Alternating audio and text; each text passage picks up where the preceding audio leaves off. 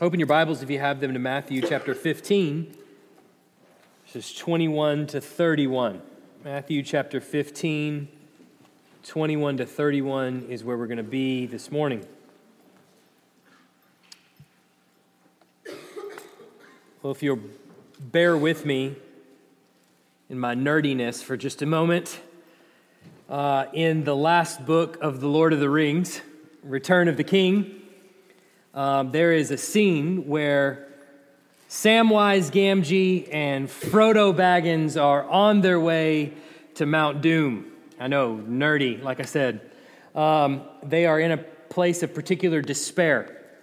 Clouds have rolled in and darkness surrounds them all. In fact, they're on the mountain of the shadow, and they're cloaked in darkness.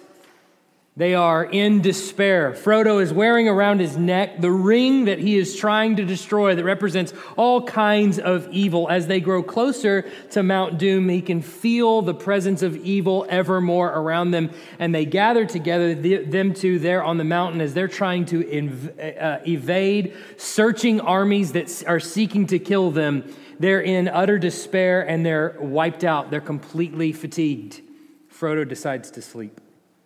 Samwise Gamgee is the servant of Frodo. He's sitting around and he's watching over him as he sleeps to protect him.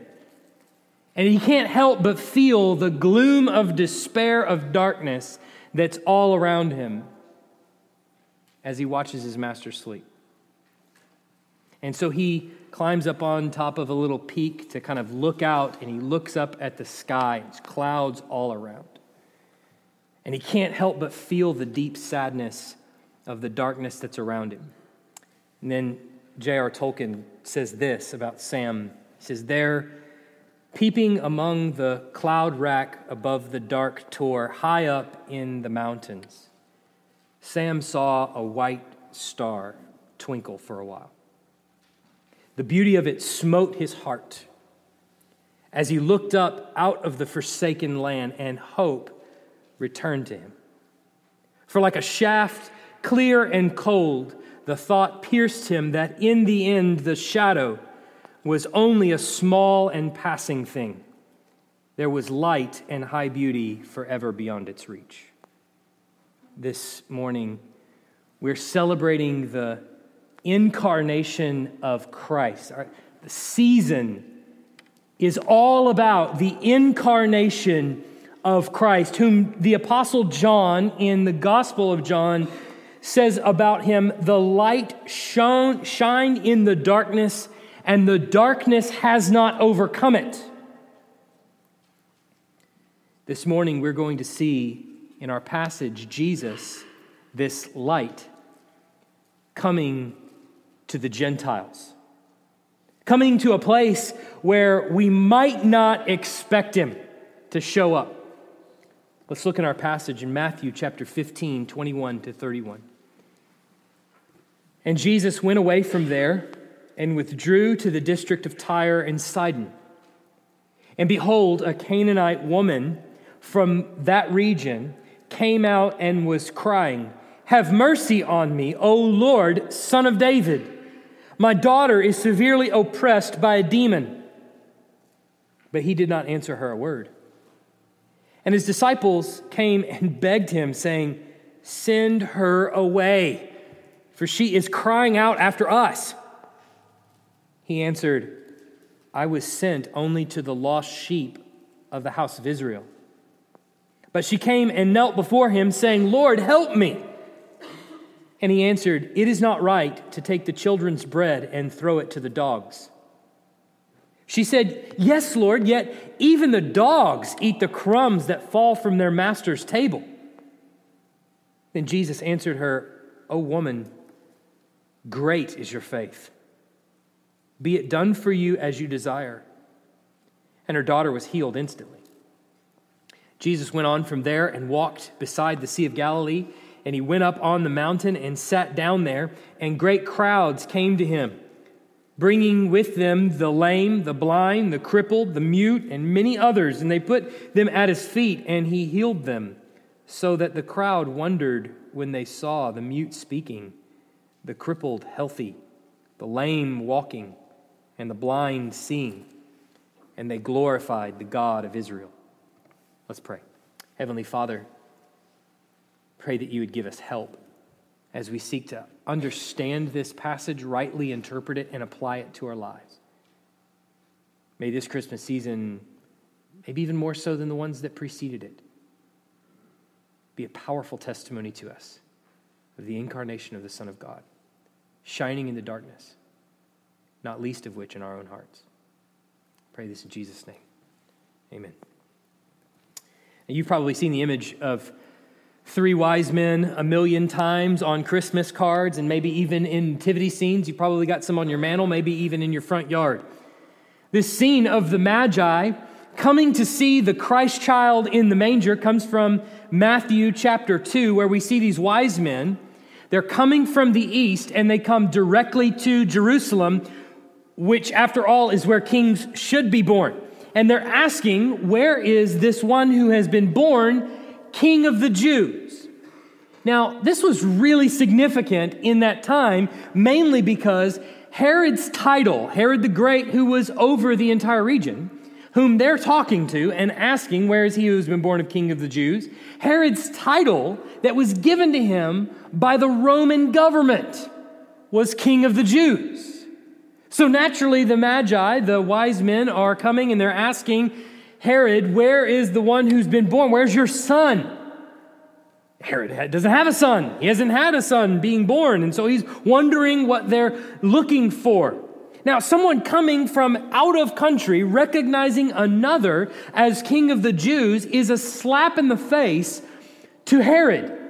And so because of that, Herod wants this child dead, and so he seeks to kill him. But the wise men, you understand, were not Jewish. Their coming from the east is the first of several passages in the book of Matthew that clues us in that the Messiah is coming not only for the Jews, but for the Gentiles also. And then in chapter 4 of Matthew, remember, Jesus' fame spreads even amongst the Gentiles. The Gentiles hear about his healing miracles, and they're coming to him in droves too, not just the Jews, but the Gentiles also. And then in chapter 8 of Matthew, we get the Roman centurion coming to Jesus, whose servant, it needs to be healed, and he heals the Roman centurion's servant. The Roman centurion being a Gentile, his servant might have been a Gentile as well. And then there's also the 2 men that are possessed by a legion of demons that he casts out the demons. They're also Gentiles.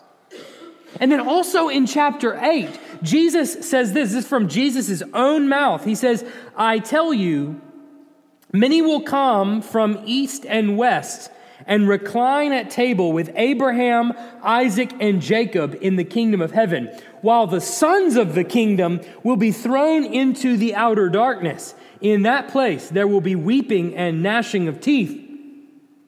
So suffice it to say that Matthew's readers, by this point in the gospel, expect there to be some sort of day coming when the Gentiles are going to be included in the message of the gospel as it is preached. But in our passage this morning, perhaps we get more than we bargained for when he goes into Gentile territory. And we see the reaction of the people that are there as they not only exercise faith in the Messiah, but they exercise great faith in the Messiah, in the Jewish Messiah. There are a couple of things that I want us to see about Jesus' mission and what it means to truly believe in the one whom God has sent. The first thing that I want you to see is that Jesus has come for all that believe. Jesus has come for all that believe. There is never a more timely season, I don't think, to deal with the incarnation of Christ than this one, Christmas. And I don't think there is any passage that is more explicit than this one to underscore the Messiah's availability to everyone that believes. Now, you might think to yourself, I don't know. Jesus sounds a little harsh in this passage. There's the whole bit about dogs and things like that. What is that? What is going on there? That sounds a little bit harsh. So Jesus, once again, he withdraws away from the Pharisees, this time to the district of Tyre and Sidon. And it should be pointed out that it doesn't seem that Jesus is going into this area specifically to do ministry. It seems more like he's going into this area to rest. He went to it says district or region, not to the specific cities of Tyre and Sidon, but to the region to rest with his disciples. Now, these are Gentile cities. Make no mistake about it, these cities that he's going to are Gentile cities, and he has just had a confrontation in the previous passage with the Pharisees. Now, after the big confrontations and things like this, Jesus often moves away from there, if not for his own rest, but to let other people just kind of cool off just a little bit and let their tempers sort of subside a little bit. Now, Jesus has just ruffled some feathers of the Pharisees, and he isn't shy about ruffling feathers, but he is measured in his approach of how he ruffles feathers. So he's off with his disciples in the region of the Gentiles to get some rest. When it says, when behold, a Canaanite woman from that region came out and was crying out. Now, as the reader, this should really perk your attention up a little bit, at least a very little bit, because we hear this term, this woman who comes to him is a Canaanite. And that term Canaanite, it feels very, Old Testament, doesn't it? The word Canaanite feels kind of Old Testament. That's because it is. It is very Old Testament. In fact, Mark records this same story, and he calls her a Syrophoenician woman, which is a more colloquial term to the first century. Canaanite is an archaic term. It's an ancient term. It's not used anymore. Mark uses the more colloquial term, the more current term of Syrophoenician, but not Matthew. Matthew uses the term Canaanite. This is the only time in the New Testament Canaanite is actually used, is right here. And there are very few times even the word Canaan is used to describe the land that they're in.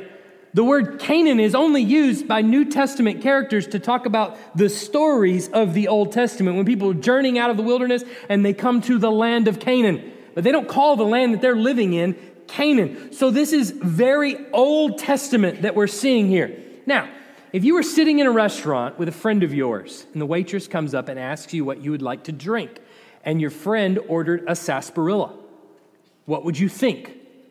You would look at him strange. First of all, the waitress would probably look at him strange. But you would also, with that term, would also come up connotations of 19th century cowboys, handlebar mustaches, old westerns maybe, Clint Eastwood movies, all kinds of things that would be conjured up in your mind, all relating to the early Western period of civilization when sarsaparillas were a thing.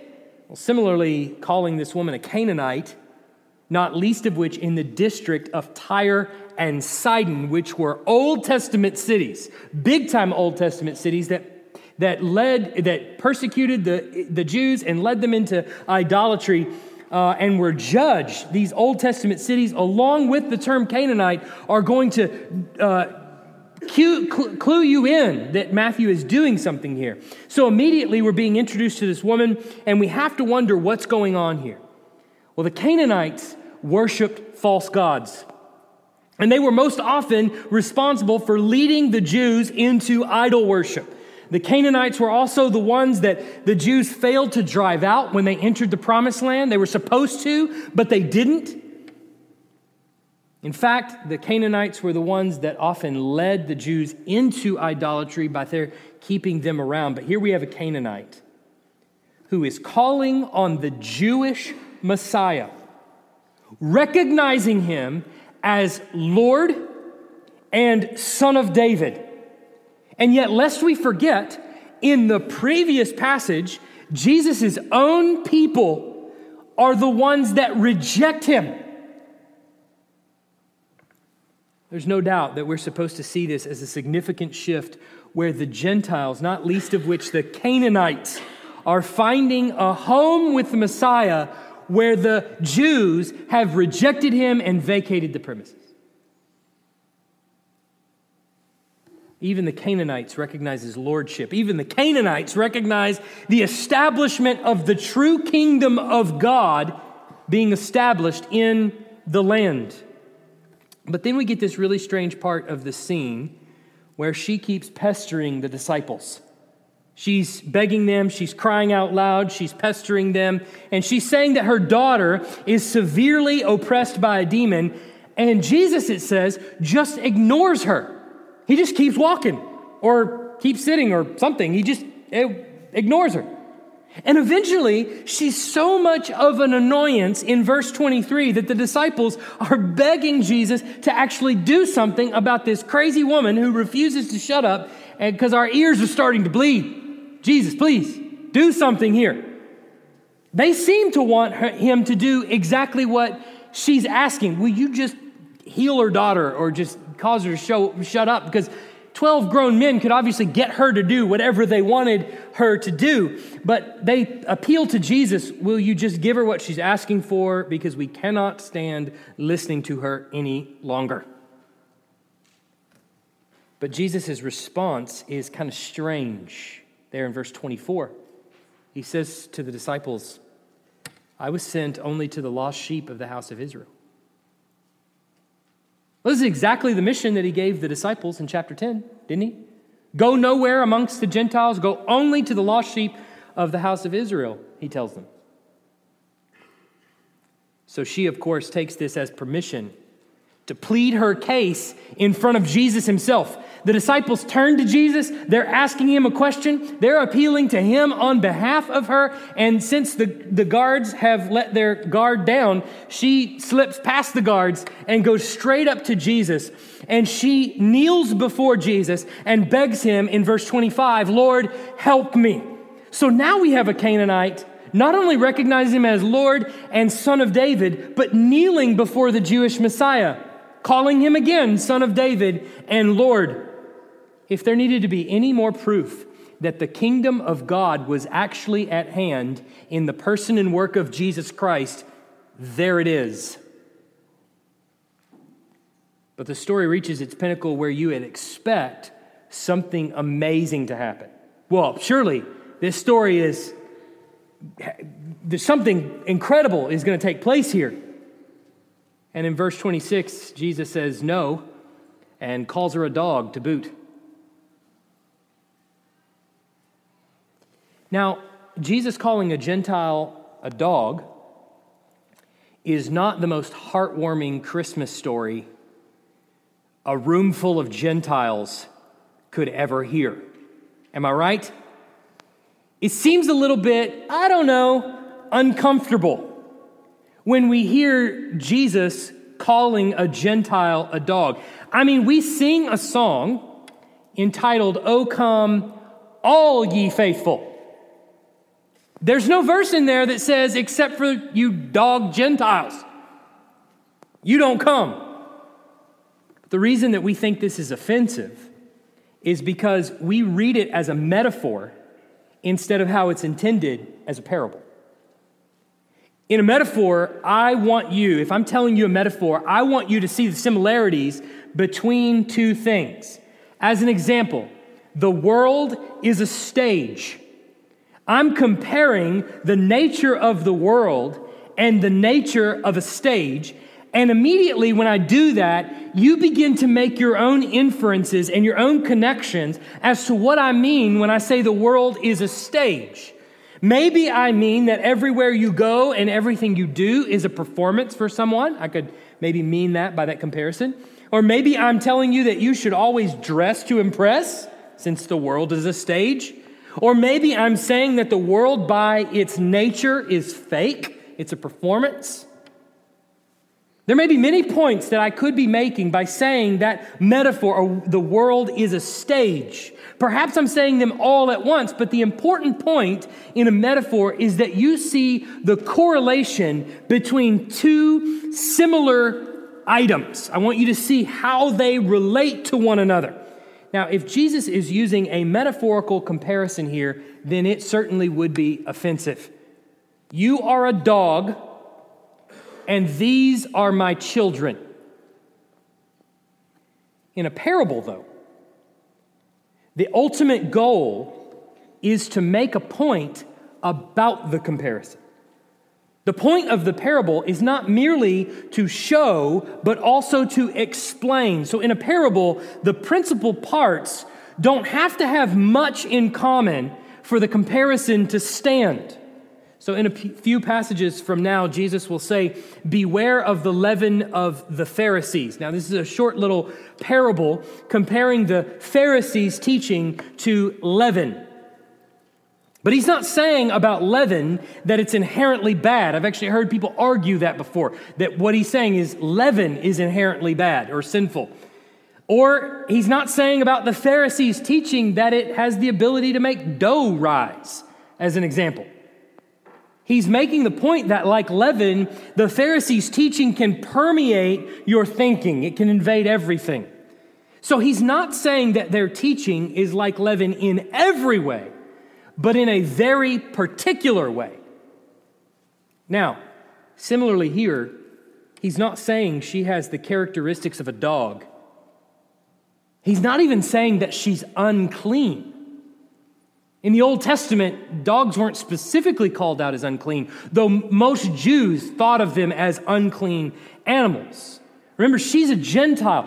Unclean does not make sense to her. In fact, for thousands of years before Jesus, people were domesticating dogs. We've dug up graves with skeletons of dogs buried there with their owners.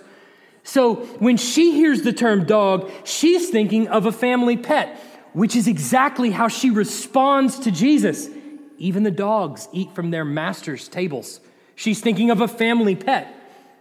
So in reality, Jesus is saying the same thing to her in the form of a parable that he said to the disciples 2 sentences ago. The parable is about priorities. One takes priority over the other. He's been appointed to serve the Israelites first, in an analogous way to how you would feed the children before you would feed the pets.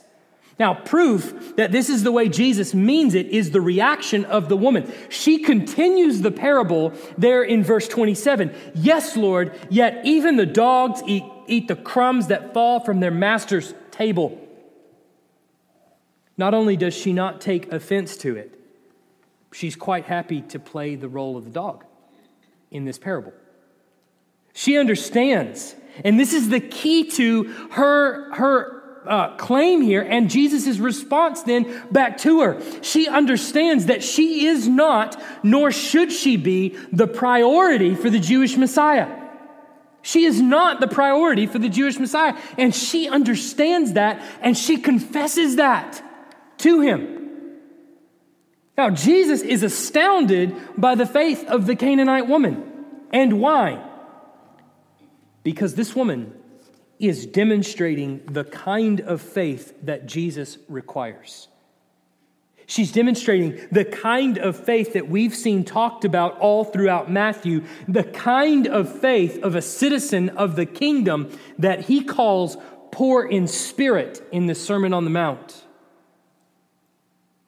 This is a person that exhibits complete dependence on Jesus as Lord and King. That's what it means to be poor in spirit, is that you exhibit complete dependence on Jesus as Lord and King. Your dependence is on God for all of life's needs, both physical and eternal and spiritual. Everything in life is lived in complete dependence on God for everything. That's how Matthew is summarizing what it means to be a citizen of the kingdom of heaven. Now look at this woman. She exemplifies this kind of poor in spirit person. First, she acknowledges his nature as having authority and position.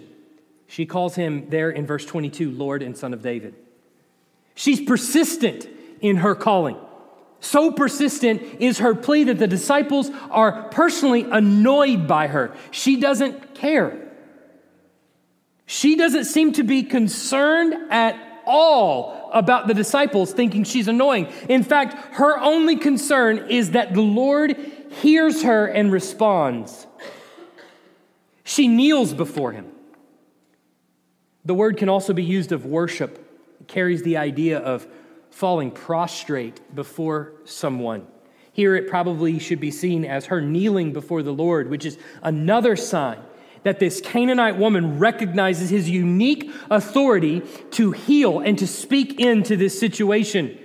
So he is the rightful king in her mind, not only of the Jews, but of the Canaanites as well. So what she's saying is he's her king. The last, she recognizes that she has no right to this healing. She has absolutely no right to it. And she understands that. There's nothing about her pleading, about her incessant screaming, nothing about her as being someone in need that puts her in a position where Jesus is obligated to do something for her. She recognizes that. She's asking merely for a crumb, because even a crumb from the Lord is better than a feast in a million other places. You cannot better define poor in spirit than to look at this lady right here in the text. In fact, in Matthew 5:3, where it's described, blessed are the poor in spirit, you might even write this passage down as a reference to what that looks like.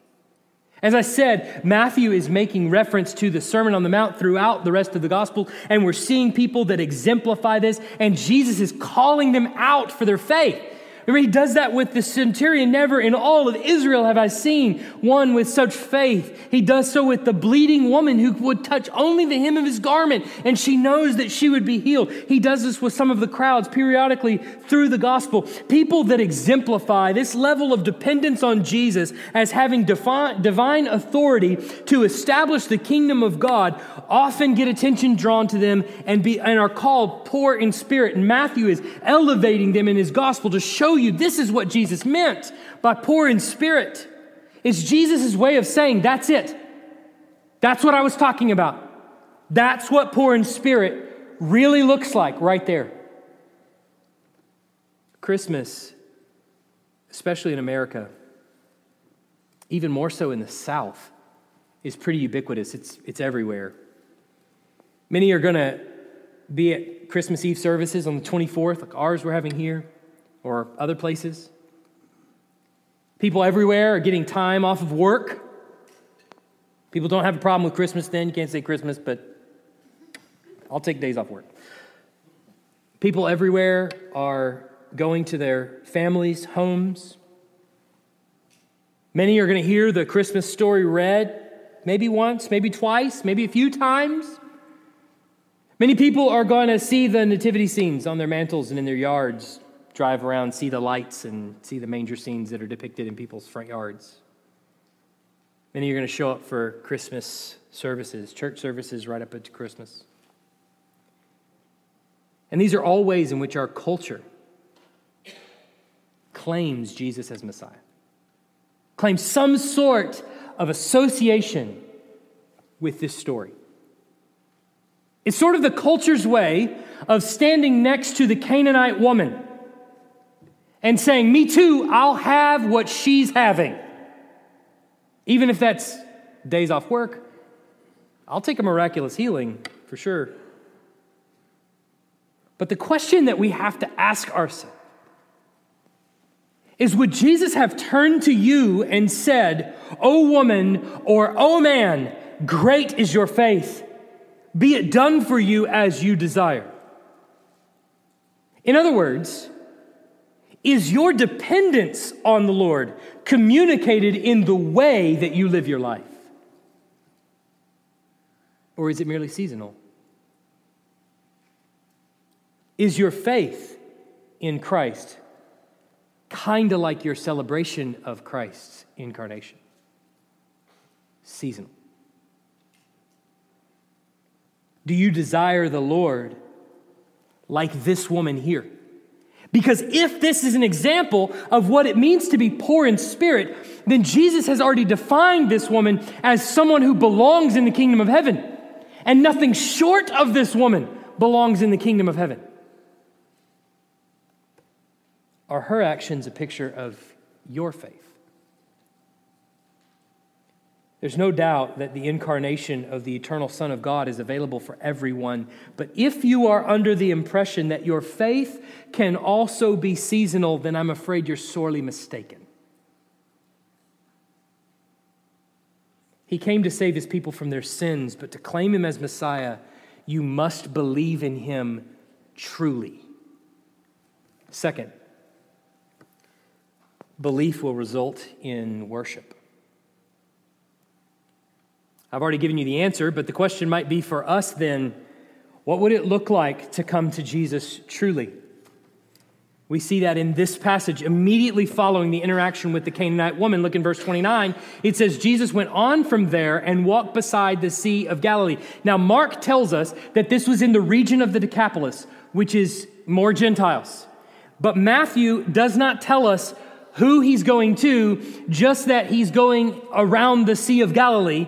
And so the last group of people that we have in our minds is the Canaanites in the region of Tyre and Sidon. And so it seems that Matthew wants us to keep in our minds the name Canaanite. So we're probably thinking about Canaanite people here. At least that's what Matthew wants us to keep in our mind. But regardless of the reason that he doesn't tell us exactly where Jesus is walking, it's obvious that he wants us to keep in our mind that these are Gentiles because in the end they glorify the God of Israel. But then he sits down with the crowds. The Gentiles come to him in verse 30. It says, bringing with them the lame, the blind, the crippled, the mute, and many others, and they put them at his feet and he healed them. So then let me ask you, what happened to this whole thing with the Canaanite woman where he said, I have come for the lost sheep of the house of Israel. I didn't come for you Gentiles. I can't give bread to the dogs. What happened to all that if now he's sitting there on a hillside and he's just healing all of them? Not only that, but in the passage next week, what we're going to see is he gives them bread, lots of bread. Feeds 4,000 of the Gentiles with bread that we can only presume was intended for the children and not for the dogs. Well, remember in the previous passage where Jesus made this controversial statement, he said this in verse 11 of chapter 15. It is not what goes into the mouth that defiles a person, but what comes out of the mouth, this defiles a person. So Jesus basically upended 1,500 years of dietary restrictions for the Jews. In fact, Mark tells us explicitly that that's what he did. Now, Matthew doesn't tell us that. He doesn't tell us that the dietary restrictions for the Jews are over at this point. Instead, he just shows Jesus not only upending 1,500 years of dietary restrictions, but then going to minister to a bunch of Gentiles that the Jews didn't think were supposed to have access to the Messiah at all. So then what was with this pushing back against the Canaanite woman and this talk about dogs and doing ministry amongst the Gentiles? I think the answer is that Jesus' intent was to expose this woman's heart in front of everyone. It's a good policy when you begin reading your Bible to assume that Jesus is kind and loving and patient. If you walk away from the reading of Scripture and you go, man, Jesus was really being a jerk there, you read it wrong. All right, the problem is you, the problem is not Jesus, I promise you. Now, he says some things bluntly, he puts things as matter-of-factly, he does offend a lot of people, but he's not being a jerk unnecessarily. That said, Jesus also knows the inward intentions of the heart of everyone. So he knows this lady. I dare say he even knew her before the foundation of the world, before she was even born. This scene, instead, was an exercise in exposing for everyone what it means to be poor in spirit. R.T. France puts it like this.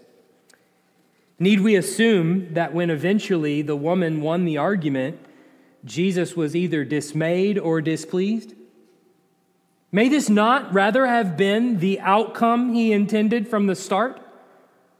A good teacher may sometimes aim to draw out a pupil's best insight by a deliberate challenge, which does not necessarily represent the teacher's own view, even if the phrase devil's advocate may not quite be appropriate to the context.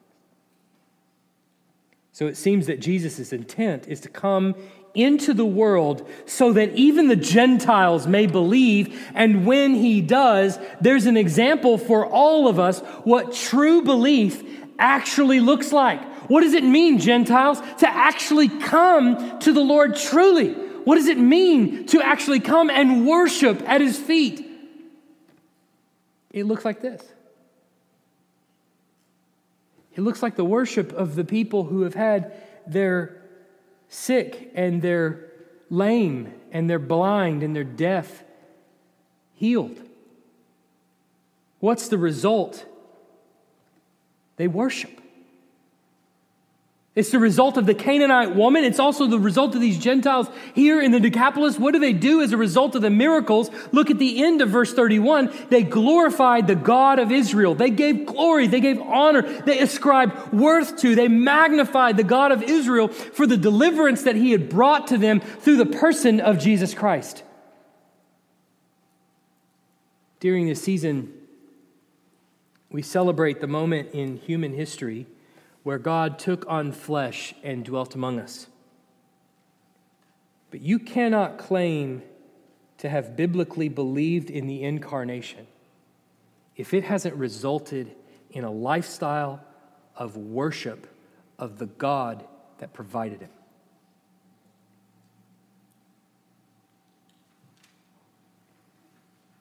It isn't biblical faith to merely profess a belief in Jesus Christ, but then for you to never engage in worship, for you to disappear from Christ's body altogether, for you to never show reverence for the God of all creation that gave this Christ to you for the purpose of saving you from your sins. That isn't biblical belief in God in any way. The only possible outcome of true belief and worship in the triune God, the only way to claim him as true Messiah, is to then worship the triune God because of him. Imagine for just a moment, like Samwise and Frodo. You're on a dark journey of life. All around you is not only sin, but things sin has touched. That everything around you is fallen, and even within you, you carry this burden of sin. It's complete and total darkness on this journey that you're walking. And then all of a sudden, when everything feels like all hope is gone, in the distance on the horizon is a little pinhole of light. What would you do? Where would you go? Would you not walk, maybe run to the light, as perhaps it holds some semblance of hope for you? This should be the gospel to every single one of us. That in the incarnation of Christ, 2,000 years ago in a little town of Bethlehem, recorded in the pages of Scripture, is hope in the midst of a world of fallenness, in the midst of a world of death and destruction.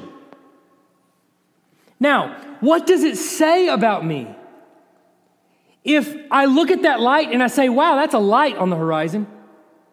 That looks like hope. And then I turn to the darkness and begin walking away from it. Would it say that I actually believe about that light on the horizon, that it really is hope? Of course not.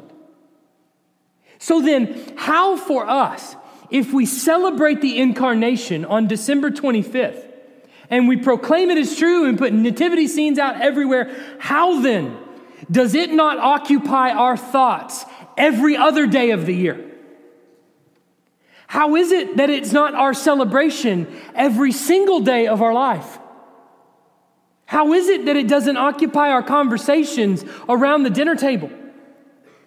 How is it then that we can celebrate the incarnation of God himself, taking on flesh and living amongst us, and be more concerned with work, with friends, with money, popularity, with whatever. How is it that we can claim, I believe that is true? The greatest event in human history next to the resurrection of Christ. How is it that I can say that is true? Yet 364 days out of my year, you wouldn't know it. If you believe in the incarnation, if you believe that truly light has come to the Gentiles, if you believe that that's true, what do you do as a result? It should result in worship.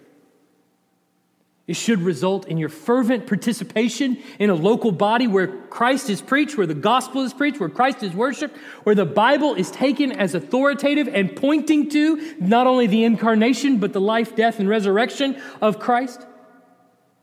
It means that we should be a part of regular worship gatherings.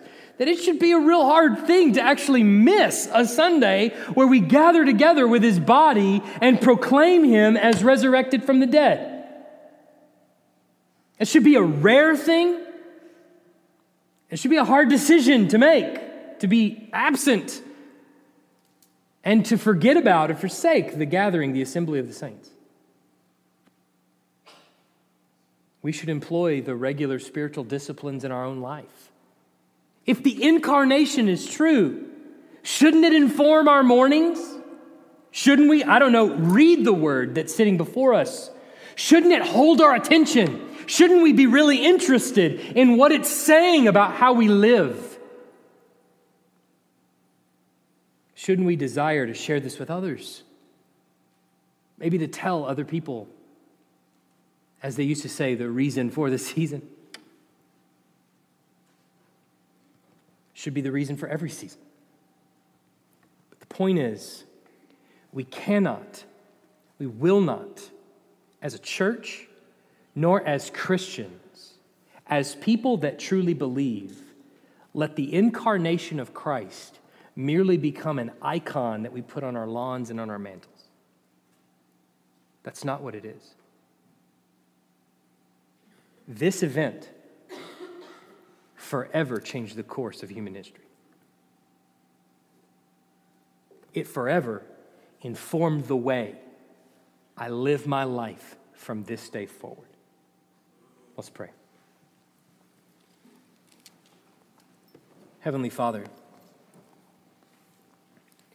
I pray for the neglect in our own hearts. You know mine all too well. Neglect for your word, neglect for time, neglect for a myriad of things, all of which are excuses, all of which are lame. Renew in our minds a sense of your incarnation of Christ. That we would look to it as we see the Gentiles here with hope that light has truly dawned. Father, you know all of our apathy in this room. You know all of our lethargy.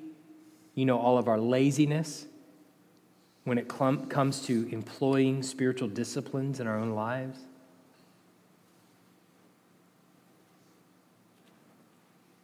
These are sins, and you have offered us forgiveness through that same incarnated Son.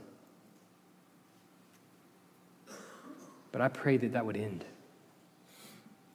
That our lethargy, our lack of interest, our lack of desire to be in your word would change now.